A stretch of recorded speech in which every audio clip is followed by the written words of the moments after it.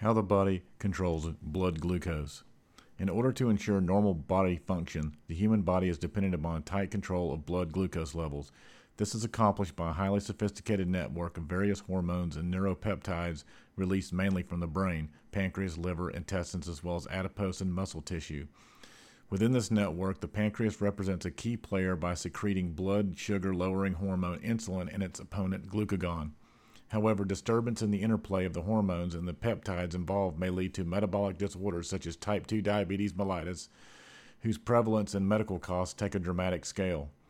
Therefore, it is of utmost importance to uncover and understand the mechanisms underlying the various interactions to improve existing anti-diabetic therapies and drugs on one hand and to develop new therapeutic approaches on the other.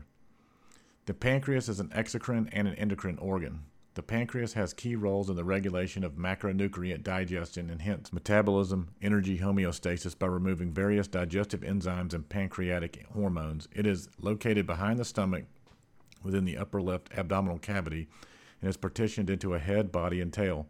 The majority of the secretory function consists of acinar or exocrine cells that secrete pancreatic juice containing digestive enzymes such as amylase, pancreatic lipase, and trypsinogen into the ducts, that is, the main pancreatic and accessory pancreatic duct. In contrast, pancreatic hormones are released in an endocrine manner, that is, direct secretion into the bloodstream. The endocrine glands are clustered together, thereby forming so-called islets of Langerhans, which are small island-like structures within the exocrine pancreatic tissue that account for 1 to 2% of the entire organ. There are 5 different cell types releasing various hormones from the endocrine system, one of which is insulin, another is glucagon.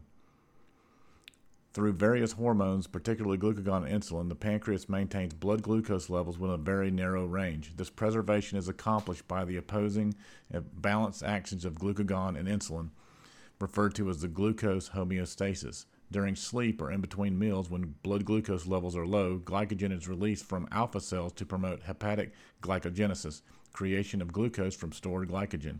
In addition, glucagon drives hepatic and renal glucogenesis to increase endogenous blood glucose levels during prolonged fasting. In contrast, insulin secretion from beta cells are stimulated by elevated glucose levels, such as those occurring after a meal.